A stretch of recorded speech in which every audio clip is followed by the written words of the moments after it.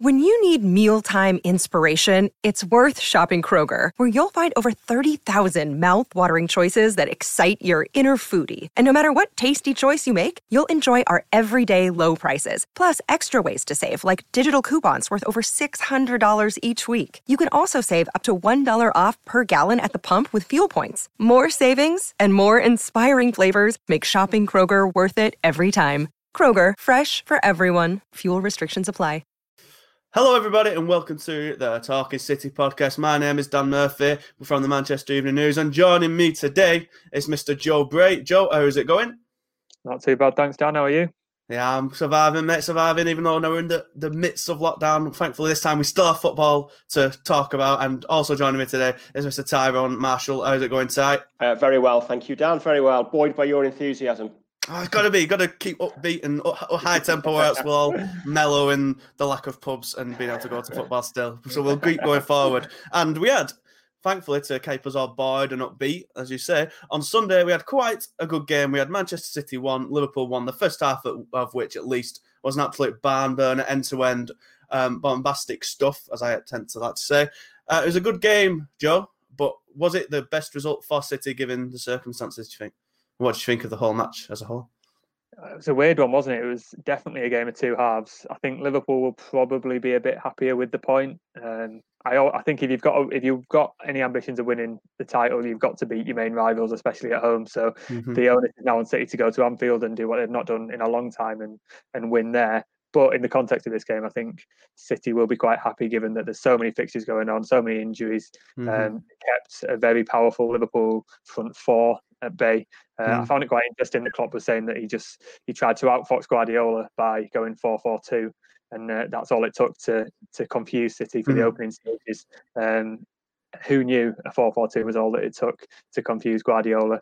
But after the sort of hectic opening, City calmed things down. Wonderful goal from Jesus. I definitely think he meant that, by the way.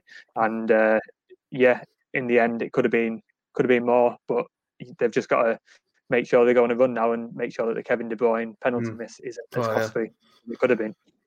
It was certainly a frantic start, Ty. Apologies, getting you mixed up. It was certainly a mad start. Liverpool could have been more than one ahead from the penalty they got early doors. But I say, as Joe mentioned there, it was 4-4-2/4-2-4 that kind of messed Guardiola up. And where Guardiola's if I recall correctly, he has his like methodology of how he sets up a team, and it's always one more defender than striker. So in this instance, he maybe would have wanted to go 3 at the back. Were you impressed with kind of how City kind of managed to wrestle it back after such a frantic start? Obviously, Liverpool took the lead for a Salah penalty after, I think, 12 minutes.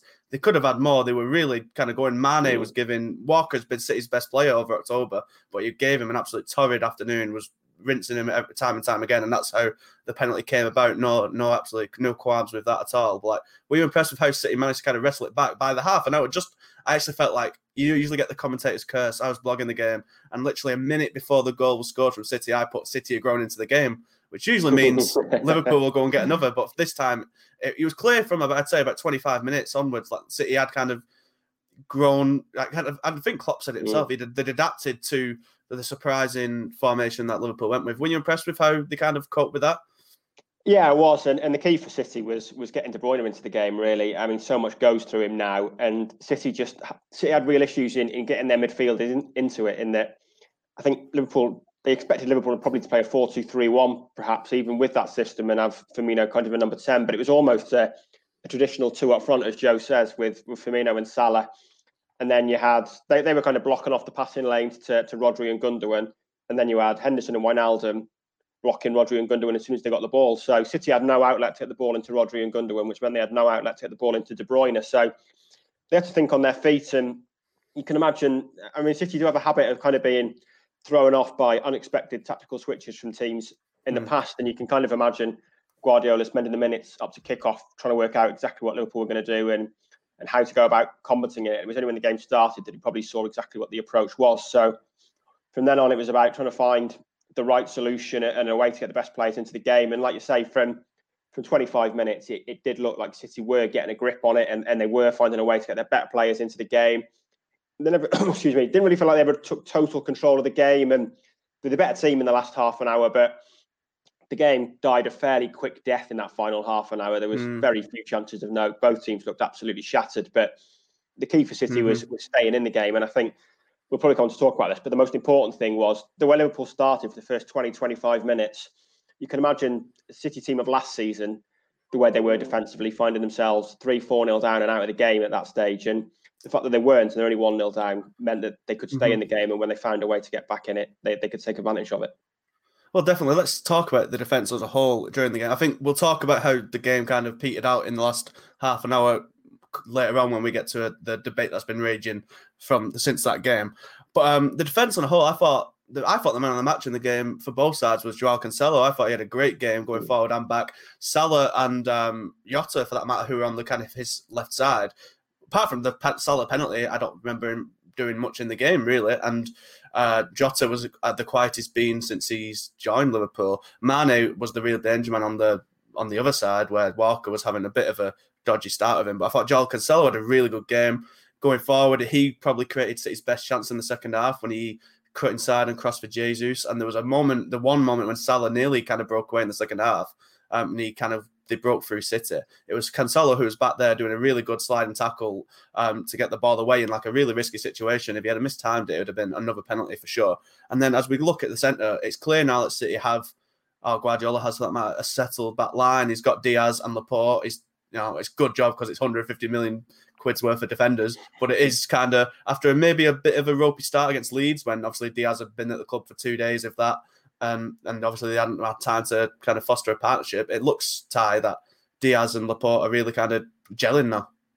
Yeah, they look a really solid partnership, and they were key, I thought, to giving City the platform to get back in the game. They dealt with everything with a minimum of fuss, really. They were always positionally spot on, and one of the keys to getting City back in the game was that Guardiola clearly asked them to play further forward and to kind of push 10 yards up, which sounds like sort of a death warrant against Liverpool, the way they're getting in behind. But it worked and did give Liverpool less room to play and less room to play on the counter when they took the ball off Rodri and Gundogan. And that was vital, really. And, they've got the confidence to do that.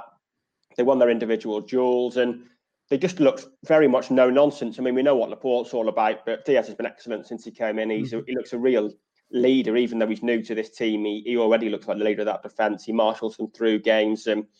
They just did have that secure feeling that even when they were under pressure, when you can imagine City under that sort of onslaught in the first 15, 20 minutes, you can imagine them buckling in recent seasons. I remember the last 15 months or so, and they didn't. And it was thanks to those two that they stood firm, really. And the defensive record this year over recent games has been excellent, really, in the number of clean sheets.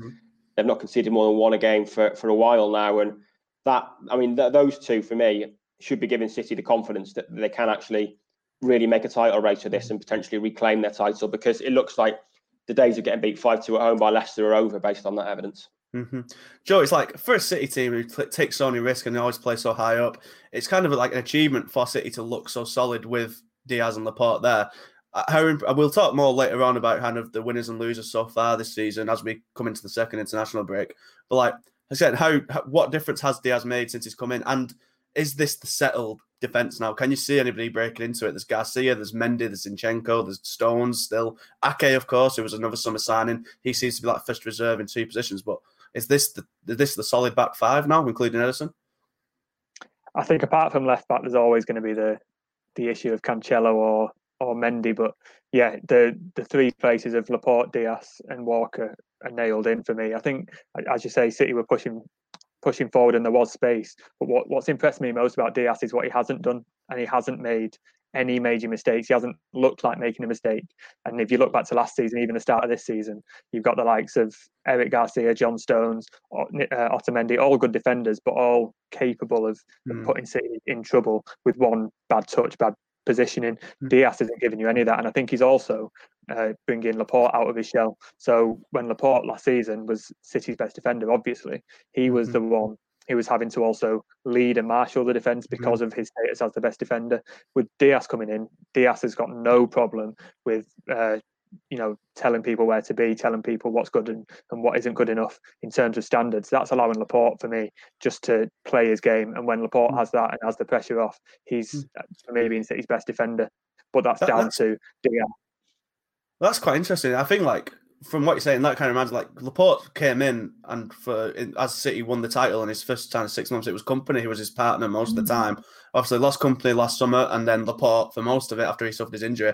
But the absence of Kompany's leadership at the back was an obvious kind of mishap in City, and it cost them dear. As obviously no one's going to replace Kompany as the kind of icon and that sort of galvanizing kind of presence, but is he the one who's going to kind of replace him in like a leadership capacity, it seems like? I think he's the closest you're going to get, and he's definitely the closest that City have had since Kompany left. What struck out to me is that after any game that City have either not been the best defensively or have dropped points, Diaz hasn't sort of sugarcoated it. He said, "No, this isn't good enough. We've got to be better," and that's the standard that needs to be set in that defence after so much chopping and changing. And he's one of them that is going to take charge, and I think that's going to bring the best out of the likes of Laporte, Nathan Ake when he comes in. Even John Stones needs someone next to him like that to order him about and allow him just to concentrate on playing football. So I think Diaz is looking for the moment like he could be sort of the best defender that City could have bought this summer. So very, very positive signs early on for me from Ruben Diaz. Yeah, I'm definitely going to take credit because my first podcast appearance, I said they should have gone for Diaz instead of Koulibaly. So very proud of that. I'm going to take that one.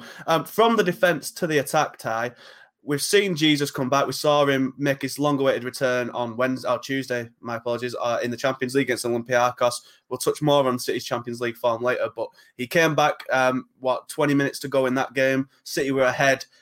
And but Olympiacos had come back into it a bit, had some good chances, and it was Jesus who kind of come on, again, gave them that, we've talked about so many times, gave them that much needed kind of focal point that they missed without clearing out a striker. He scored a fantastic goal on Tuesday, amazing dribble and smashed it into the roof of the net.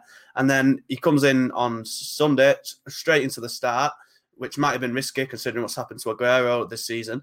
But he puts in another great performance and scores a fantastic goal, perhaps one of his best for City. A brilliant touch. As Joe said, he definitely meant it. He said as much on Sky afterwards. Is he the difference kind of? Is he been what City's missing? And how impressed have you been since he came back in these last two games? Yeah, very impressed. He's picked up where he left off, really. It was noticeable in that Wolves game, in the first game of the season, that he was really hunting a goal late on in that game. You could tell that scoring meant a lot to him then. And his record recently for City is fantastic. He's scored in 8 of his last 11 appearances now. Wow. And I would say this is probably the closest he's been to sort of usurping Aguero as first choice striker. And I think the interesting thing for me is going to be when Aguero's fit after the international break, who Guardiola goes with, considering he's not had 2 fit strikers to pick from for a number of months now with their injury issues. So that's going to be intriguing. But yeah, he does look on top form at the moment. And he's always, the thing with Jesus is he's always been a streaky striker. When he's on a hot spell, he scores goals for fun. But the tap can run cold just as quickly and he can go weeks and weeks without scoring. So the real challenge for him now is to prove that this isn't a one-off and to continue consistently banging the goals in. But yeah, the way he took both goals this week, considering he's been out for so long, was absolutely fantastic. And he does look to me like he is perhaps as close as he's been since his first few months at the club to taking the mantle off Aguero as the first choice striker. But like I said, the challenge is that he needs to do this week in, week out now and not suddenly have a run where the goals just dry up. I think we saw like best and worst in that game because I say his goal was really, really good, a really great touch and then poked into the corner. But as I mentioned, he then had a great header unmarked after doing so well to kind of break the offside trap, get in unmarked. And it wasn't the easiest headers. It was one when he had to kind of put a lot of power onto it, but he did put it wide. You'd have thought at least from that sort of range, you'd want it on target, Joe. So as Ty mentioned that, do you think is he the first choice now over Aguero? Because Aguero, as we said, he was injured for a long time, came back, played 2-3 matches, and then has unfortunately picked up another kind of injury. As Ty said, hopefully back after the international break. But I feel like it seems like Jesus has more of the energy and the kind of the pressing part of his game that suits Guardiola more at the minute than Aguero does, especially if you can't rely on him for kind of a 90-minute performance because of his kind of dodgy injury record as of late. Yeah, it's tricky. I'm a massive fan of Gabriel Jesus, and I think he's been getting quite a lot of unfair stick because before Aguero's injury at the end of last season, he was limited to playing when Aguero wasn't. So it was substitute appearances. It was appearances in the less fancied games. And since then, I think Jesus has really took on that responsibility, and it's a good sign going forward. We don't know what's happening with Aguero with his contract at the end of the season. Obviously, his injury record of late isn't great. So yeah, having Jesus stepping up to that responsibility, I think his all-round play. I actually think he's a better all-round striker at the moment than Aguero in terms of his ability to play across the front three, in terms of coming deep and playing others into the game. Yeah, as you say, the header, he needs to sort of improve how clinical he is. But I think his 2 goals this week were really reminiscent of Aguero, and that's one sort of aspect of Jesus' play that we've not really seen. That a goal against Olympiacos, if Aguero had scored it, you'd think, all right, that's a trademark Aguero finish. He scores that every week. And the turn and finish against Liverpool was fantastic, as we say. So if he's adding that sort of goal poaching and playing on the shoulder of the defender aspect to his game, as well as the all-round more teamwork part of the game, I think he's developing into a real all-round striker that can only be a benefit to City, whatever happens in the future with Aguero. So he's always going to have, while Aguero's at the club, he's going to be playing second fiddle. If Aguero's fit, Aguero starts. That's kind of the rule, and you're not going to tell someone who's the top scorer of the club and has been so good for so many years that he's not playing. But I think, as Tyrone says, he is the closest as he's ever been to being on par with Aguero and in contention for these big games. So yeah, definitely. I'm a big fan of Jesus too, and I think I didn't realise his goal scoring record of late was that good. Like Ty said, obviously he's got 3 and 3 every game he's played this season, but he's another one who has like not the best injury record. So hopefully he can stay fit and go and continue kind of improving. He's got an international break. Has he been called up by Brazil? I've not actually seen any squads. I think he has. That's probably a shame. I'm sure Guardiola isn't exactly buzzing over that. I'm sure he'd rather have him fresh for 2 weeks. But the game, as we said, finished 1-1. It could have had. It's not been a top 2 clash as the season's still in its infancy, as it has been in recent times. The point gap between the 2 teams remains at 5, with City having a game in hand. Who's that game in hand against? Anyone? Villa. So they're not the easiest of games as of late with the way they're going. 5 points. It could have been down to 2. Could have been as bad as 8. I think personally that the way City kind of went, I know, as we said, the team's tired in the last half an hour, but I feel like it was a bit. I feel like City could have and should have gone a lot more for the win. They left Foden on the bench, which again we'll come to that in a bit. But like, how do you see? What do you think that the implications of this game will be on the rest of the title race going forward? In presuming that these 2 will be the 2 horses in the race, we don't know. You know, there could be Spurs, there could be a Leicester. Who knows how this season's going to shape up? But if we're presuming it's these 2 at the minute, how do you think this result, if any, like what impact it will have on the title race going forward? Yeah, I mean, it's hard to say, really. It was probably the most sort of meaningless game in a way these 2 have played in terms of the title race for quite a while, just because it is so early in the season and the table is so fractured. I mean, I think City is still down in 11th maybe after that. And I know we've got a game in hand, but Liverpool are only 3rd. It is hard to sort of make any big judgments at the moment because the table has such a strange look to it. I think the way the game panned out, you'd perhaps say both teams are happy with a point.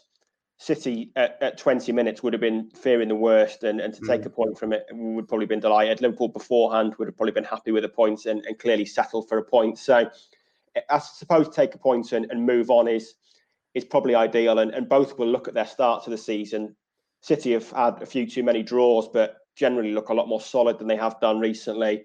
Liverpool have had major injury problems and are still 3rd and have kind of come through that period unscathed so far. So both probably think they've got a platform to build from. I would imagine it will be between these 2 again, but I think it was interesting what Guardiola said on Friday, that the season's kind of about getting to the last 10 to 5 games and being in contention, really. And I think at some point these 2 will put a run together of 8 to 10 wins in a row, and no other club apart from these 2 can match that. And at that point, we'll see them stretch away. But with the relentlessness of the schedule and the fact that players are so tired, and both of these have got commitments in virtually every competition, there's so much that's unpredictable about this season that it's hard to know when that will happen. And it might be no surprise that we reach the point of 30 games and they're still neck and neck and just trying to burn off the opposition. So I think it's hard to make too many sweeping judgments. Obviously, the longer it goes on as a title race, and if we get to 30, 35 games and there's only a point in it, then I guess the more and more De Bruyne's penalty is going to be looked at as a potentially defining moment. But when he missed it on Sunday and in the fallout, it doesn't really feel like a defining moment at the moment. Maybe because it's so early, maybe because they're 3rd and 11th at the moment. But I suppose if it comes down to it long term, it might be. But it never really felt like this was a game that was going to truly define the title race this season. Yeah, Joe, it certainly seemed like a game that both managers were happy, would rather have not have lost than have risked to go for the win. And as we said, it doesn't feel like the title is going to be a 90-point or even 100-point affair this season either. Like, how do you see it kind of playing out? As we're still only in early November. There's still lots of the season to go. Yeah, as you said, I think at halftime both managers will have gone in and said, right, guys, calm down. Let's not have end-to-end and so many open gaps. Let's keep it tight and see what we can do. And as Tyrone says about the penalty, there was still, what was it, an hour to play? So it didn't define the game completely, obviously. And now we know that it finished 1-1. It did, but there were still plenty of chances and opportunities for both sides to go on and win it. It wasn't like the Riyad Mahrez penalty at Anfield, was it 2 years ago, which was the last pick of the game that was definitely the difference between winning and drawing. So there's a lot of teams, and every single team in the Premier League, and we've not been able to say this for a while, every team has shown that they are capable of an off day and that they're capable of dropping points. So I think for City, it'll be a good point if they go to Tottenham after the international break, who are obviously doing really well, look really solid under Jose Mourinho. If they can go there and get a win, it's a fantastic point, and they're built on it, and then they can go on a bit of a run, which is much needed. If they slip up again, then maybe you start looking back and thinking, well, should they have gone for the win in that second half? But it's going to be one of these seasons where we look back and any game that points or drops could be crucial. But I think there's going to be so many more drop points from every team. Every team is capable of beating the other this season. So it's going to come down to who's got the biggest squad to cope with all the fixtures and the injuries. And you would think that City and Liverpool are the two that are going to be able to deal with that more, and they've got the experience of putting runs together. And I would probably still class City as favourites just for that reason. Just I think they've got the most resources to cope with a season that we've not had before. Yeah, it definitely feels like drop points aren't going to be punished as much as in previous years. It's interesting you mentioned Mahrez's penalty then, because I saw the stat that said Mahrez's penalty against Liverpool 2 years ago was the last time that a player in the Premier League had missed from the penalty spot completely, not hit the target, and until De Bruyne was against Liverpool, which is quite creepy. But Mahrez himself wasn't involved at all in this game, Ty. A strange omission, not even on the bench, a City bench that had 4 defenders and a goalkeeper, then just Bernardo Silva and Phil Foden on it. Foden didn't even get a chance to show anything, but not the most game-changing of substitutes on hand. Is it strange? It was put down to kind of squad rotation, and he wasn't apparently injured, but it seems like a really weird one to leave him out of such a big game, especially when he's probably the one player City had who could bring on and feasibly have made a real impact on a game like that. Yeah, it did feel a little strange because he's been quite heavily involved of late, so it did feel slightly strange. I suppose that if you have him, Bernardo and Foden on the bench, I suppose they all play a fairly similar role in that Bernardo and Foden can cover in midfield, but if you're going to bring them on out wide, they're all kind of going to play on the right, coming in on the left foot. So I suppose theoretically there's an argument there that they all perform a similar role. So do you need all 3 on the bench? But at the same time, with no Aguero and with no striker on the bench, do you need that many defenders? Liam Delap not even on the bench either. Exactly, Or Cole Palmer or Tommy Doyle. Like you say, all them attackers play the same role, but Ake, Stones and Garcia all play the same role at centre-back. So it is a strange one. Were you surprised to see him left out, Joe? Well, you've just listed the bench there. That immediately makes me think that maybe the plan was to play more on the cautious side and if it itself take it. I think Mahrez might have been able to change the game, but the fact that neither manager used 3 substitutes, given how much both managers are complaining about how many substitutes are available, I think that told you everything you really needed to know about. They were just happy to take a point, not get beaten, not lose any more ground on the other, and just move on. So I would expect to see Mahrez back in the squad when they're back at Tottenham after the international break. Well, that's a perfect segue, Joe, because the debate that's kind of come out of this game, there's been no talk about how great the first half was, one of the best halves of football this season, I'd wager. That wasn't just mad for the amount of goals that have been scored. It was a really good game in the first half and unfortunately petered out. But that all goes into this discussion. After the game, Pep Guardiola and Jurgen Klopp were both furious about the Premier League rule of only having 3 substitutes this season, while every other league in Europe and Champions League and internationals, I believe, remains 5. It was voted in a pre-season vote by the Premier League clubs, I think 14 of which, so every team that weren't in the Big 6 wanted the subs to go back to 3.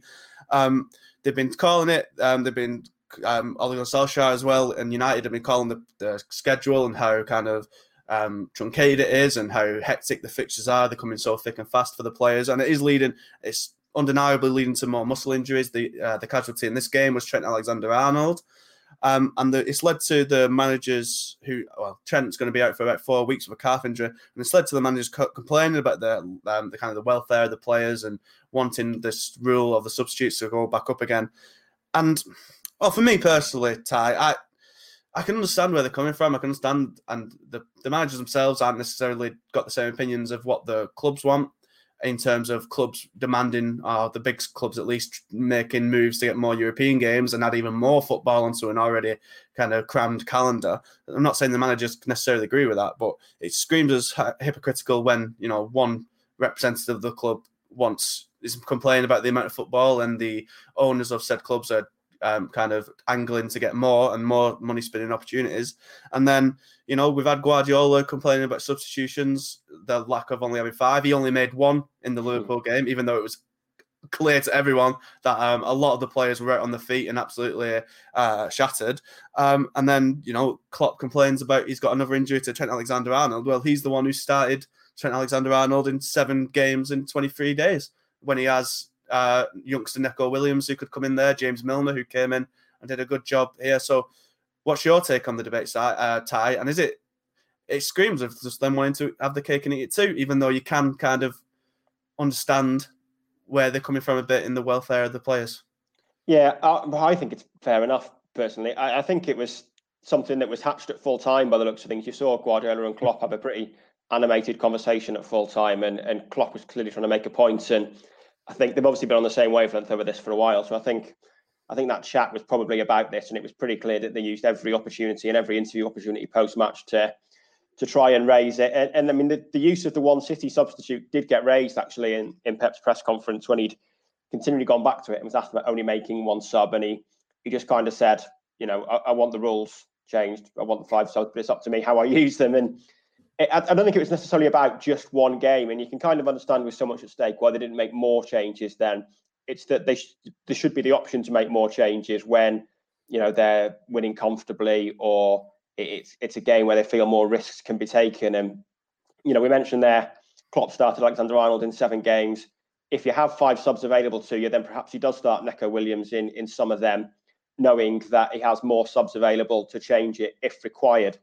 And I think that's one of the big issues as well. And we'd probably see that with City, in that Guardiola might feel more emboldened to make more changes in league games to rest players if he has 5 subs available rather than 3. When you have 3 subs available, you've got to consider that one of them will probably be injury enforced at some point. So really, you've got 2 subs available to try and rest players. So you need to be cautious with them and use them later in games. When you've got 5 available, you can take more risks with your starting 11 and resting players, knowing that if you're losing at halftime, you can change the game, and it gives you a little bit more freedom. And I just think the injury record this year is pretty clear for all to see that it's pretty drastic, and muscle injuries are up a lot. And it is fundamentally about the players. They're going to be absolutely dead on their feet when it comes to the Euros. I mean, we may as well not even bother sending a team, to be honest, because it's going to be a total farce.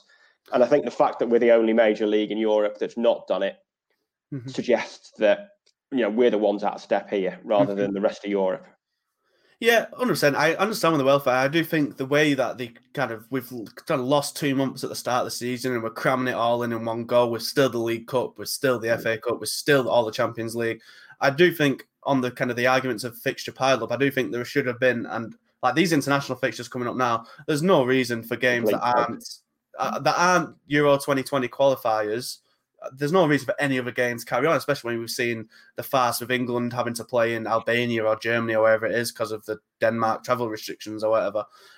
It's clearly a massive problem on the fixture point of view. But like the substitutes, I do understand where you're coming from. I do understand like every other league does go for it, and that's fair enough. But our league, it's done for now, at least, on the kind of every club votes. And it is clear that it does benefit the bigger sides, Joe. Like Liverpool, City could bring on another, basically, well, they can't because you can only make 5 subs, but they have so much more wealth. If you look at Burnley's bench this year, for instance, their bench is literally Matej Vidra, a reserve goalkeeper no one's ever heard of, and then kids. That's literally it. So you can see why the bigger teams the smaller teams, why they're against it, because it is an unfair advantage to those bigger teams who have more resources. And then if they have those resources, use them. If you've got these players and these youngsters you like, you should, I think at least, you should have the, I understand what Ty is saying. You want to kind of, there's pressure to win every game and you want to play your best players. But if you've got trust in these players, then they should, if you've got nothing else, they should play them. And then at the end of the day, you're managing the players. Injuries could happen even if you haven't got 5 subs. I'd believe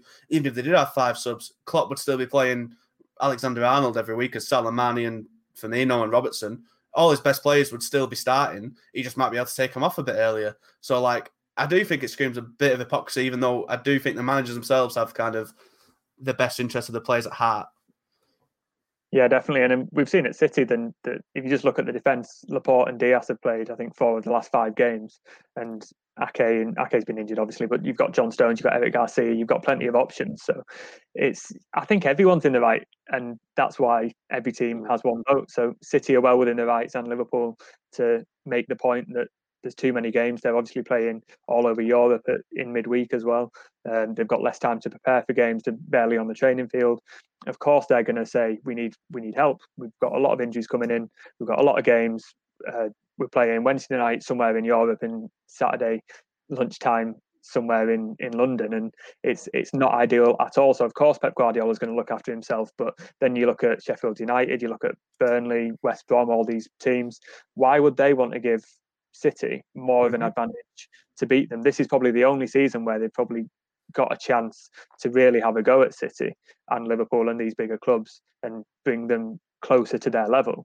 So why would they allow them to make 5 substitutes and bring on another fresh world-class player? I can see why it's been voted down twice, and I think why it would be voted down again. I think the only thing that would change and flip a vote is if the injuries carry on. I think you point at Burnley, they've been decimated by injuries and had to play a lot of young players and not field a full bench at times. So it's a tricky one. It's the challenges of this season, and I can see every argument has merit, but I think at some point Pep Guardiola is going to have to admit defeat. If it goes to a vote again, he's beaten. He's going to have to just stop talking about it and stop complaining and get on with it, because he's got more resources than anyone else in the league. To be fair, I think it will go. I think if it does go to a vote, I think it will be closer this time. So I think David Moyes has said that he's kind of changed his mind on it. So maybe the teams have kind of come to, and don't get me wrong, there would be benefits. There could be benefits for smaller teams to have that, because if you're holding on to a 1-0 lead against a City or Liverpool and you can bring on 2 more defenders in the last minute, but that's such kind of a rare scenario compared to the big teams who, with their losing 1-0 with half an hour to go, they can bring on 3 strikers. It is weighted in the big club's favour, but I do think it might be. I think we might see some more clubs. I think your Leicesters, your Evertons, and your West Hams, the middle tier, Southamptons, they may flip a bit.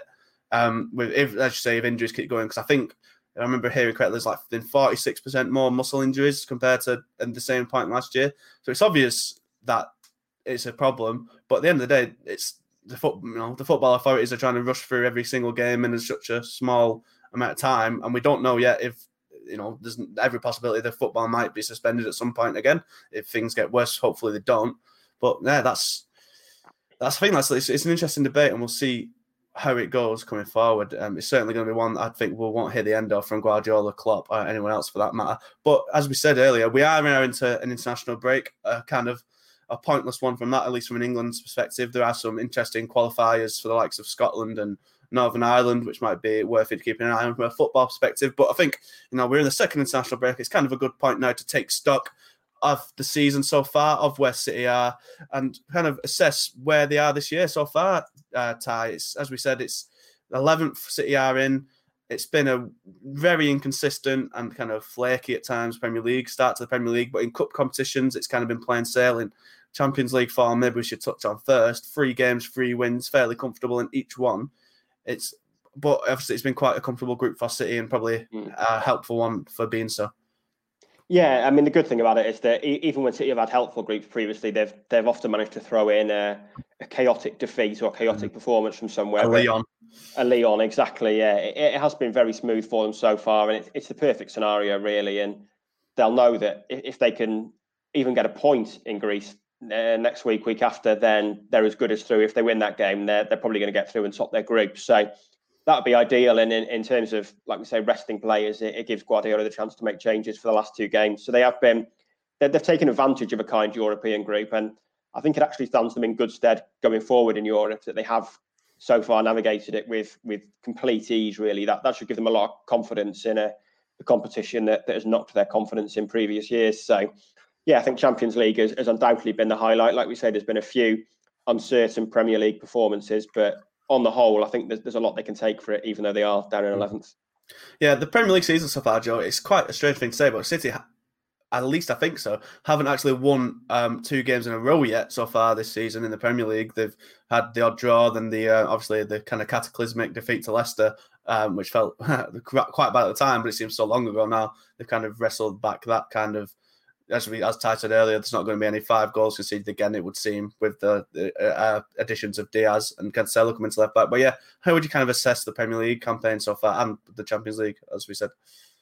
I think obviously that Leicester game was every disaster that could have happened did happen. It was a weaker defence than normal. Jamie Vardy was the difference between both sides. He was superb. He won 3 penalties. And if you take that away, I think City have been fairly consistent. They obviously need to add more goals, but considering they've played without a proper recognised striker for the majority of those games, then it's kind of expected that they're not going to score as many. Sterling, Torres, they've done all right in those positions, but going forward, they will need to start scoring more than 1 goal a game to win a lot of these. But considering all the injuries that have happened, because I think most players and certainly most positions have suffered injuries at times. Oh, yeah. So considering all that, it's not been too bad, and I think they're only 1 point worse off than they were at this stage last season. I think I read that. So I think they're now in a good position with players coming back from injuries, finding the form. The striker issue hopefully will be resolved soon with Jesus back to fitness. Aguero should be back after the international break. And I think City will be quite happy. Guardiola said as much, that he's really, really, really pleased with how they've been, even though they're in 10th or 11th position or wherever they are in the league. The defence issue looks to have been sorted. You've seen that with Diaz coming in after that Leicester game and the improvement in defence since then. Walker's been very, very consistent. João Cancelo's looking like he might be a better option than Mendy in left back. They've got good strength and depth all over the pitch. I think City will be quite happy with everything that's gone on. And they've played some tough teams as well. They've played, obviously, now Liverpool, Arsenal, West Ham have been playing well this season. Leicester have been playing well. Leeds have been unpredictable, but they did really, really well to go toe to toe with City. So I think there's more reason to be positive and give it another 7 games or whatever. I don't think City will be anywhere near the bottom half. They'll be touching the top 4 as they should be.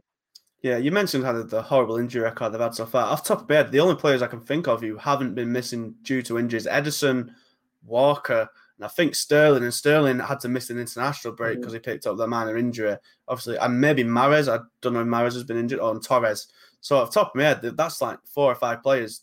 That's the only one he's had available throughout the season. So it's clearly been like an inconsistent and not really stable start to the year. And it's hard to maybe judge all the players off that, with certain players have played so little. But like, if we're kind of sorting the players into winners and losers at the start of this campaign, who would you say, Joe, has been like your standout kind of performer so far, or maybe surprised you the most compared to the player who's potentially kind of been disappointing so far? I was writing a similar article about this, and it was actually quite difficult to put the sort of separate the two, because you've got players like Kyle Walker, who's been very, very good. He's been in the best form of his City career, as Pep Guardiola says. But then he's kind of let himself down once or twice with the odd penalty conceded. On the whole, he's been very good, and he's forced João Cancelo to go out to the left-hand side to get any game time. Cancelo himself has been good when he's come in. I think Sterling and Torres deserve credit for playing out of position a lot of the time and doing well. They've not quite backed it up with as many goals as City would like, but considering they've had to play in unusual formations, lots of games coming together, I think I think those two deserve credit. I think Torres just generally for how he's stepped into his new career at City, a new league, a new team. He's backed it up with some very good goals. Done a job for the team, looks very lively, and he's £20 million. Looks like one of the best deals that City might do in a long time. So I think, Walker and Torres really are the two standouts for me. Mm-hmm. Any ones who's kind of been a bit disappointing, do you think? Without being too harsh, because obviously it's been such a strange start to the season. I never like having a go at Benjamin Mendy because I think there is a good player there, and he's obviously been hampered by a lot of injuries, but he didn't really help himself, especially in that Leicester game. And he's got a real fight in his hands when he comes back with Cancelo and Zinchenko putting some good performances in at left back. Elsewhere, I don't think there's been many sort of really bad performers.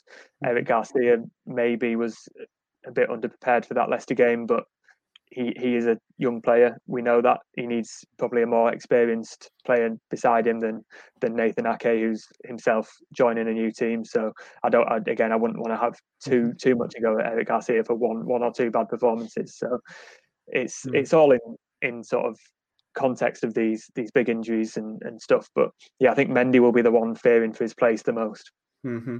Yeah, I think I'd say Mendy as well has probably been it's been such a shame with him because he looked so good when he first came from Monaco. I think he got 3 or 4 assists in his first 6 games or so when he first came, and then obviously he's just been absolutely ravaged by injuries since. And it's a shame because he just doesn't look the same player, and he's not as like kind of young as you kind of might think he is as well. I think he's like he's in like his late 20s now, and it does seem, as I say, because in contrastly, I think Cancelo's probably been the most kind of surprisingly impressive for me so far. He was kind of such a, 60 million move he came through last summer, and he hardly played, was left out of the squad for the Carabao Cup victory, and it's not usually that happens when such a big money signing gets left out completely. But he kind of found left back towards the end of last year, showed flashes. I think now he's really making it his own. I thought that Liverpool performance was maybe his breakout performance for City. I was really impressed with how good he was, and then elsewhere, I think Torres, you say, he came in this summer, been really impressive down the middle when I think he's shown Sterling up a bit in that position. It's never really suited Sterling, I don't think, to kind of be the focal point. He just looks so much better when he's out on the flanks, being able to ghost in at back posts and kind of get on the ball more in wide positions. But Torres has really looked good there and may be the backup for permanent if Jesus and Aguero have any more injury problems.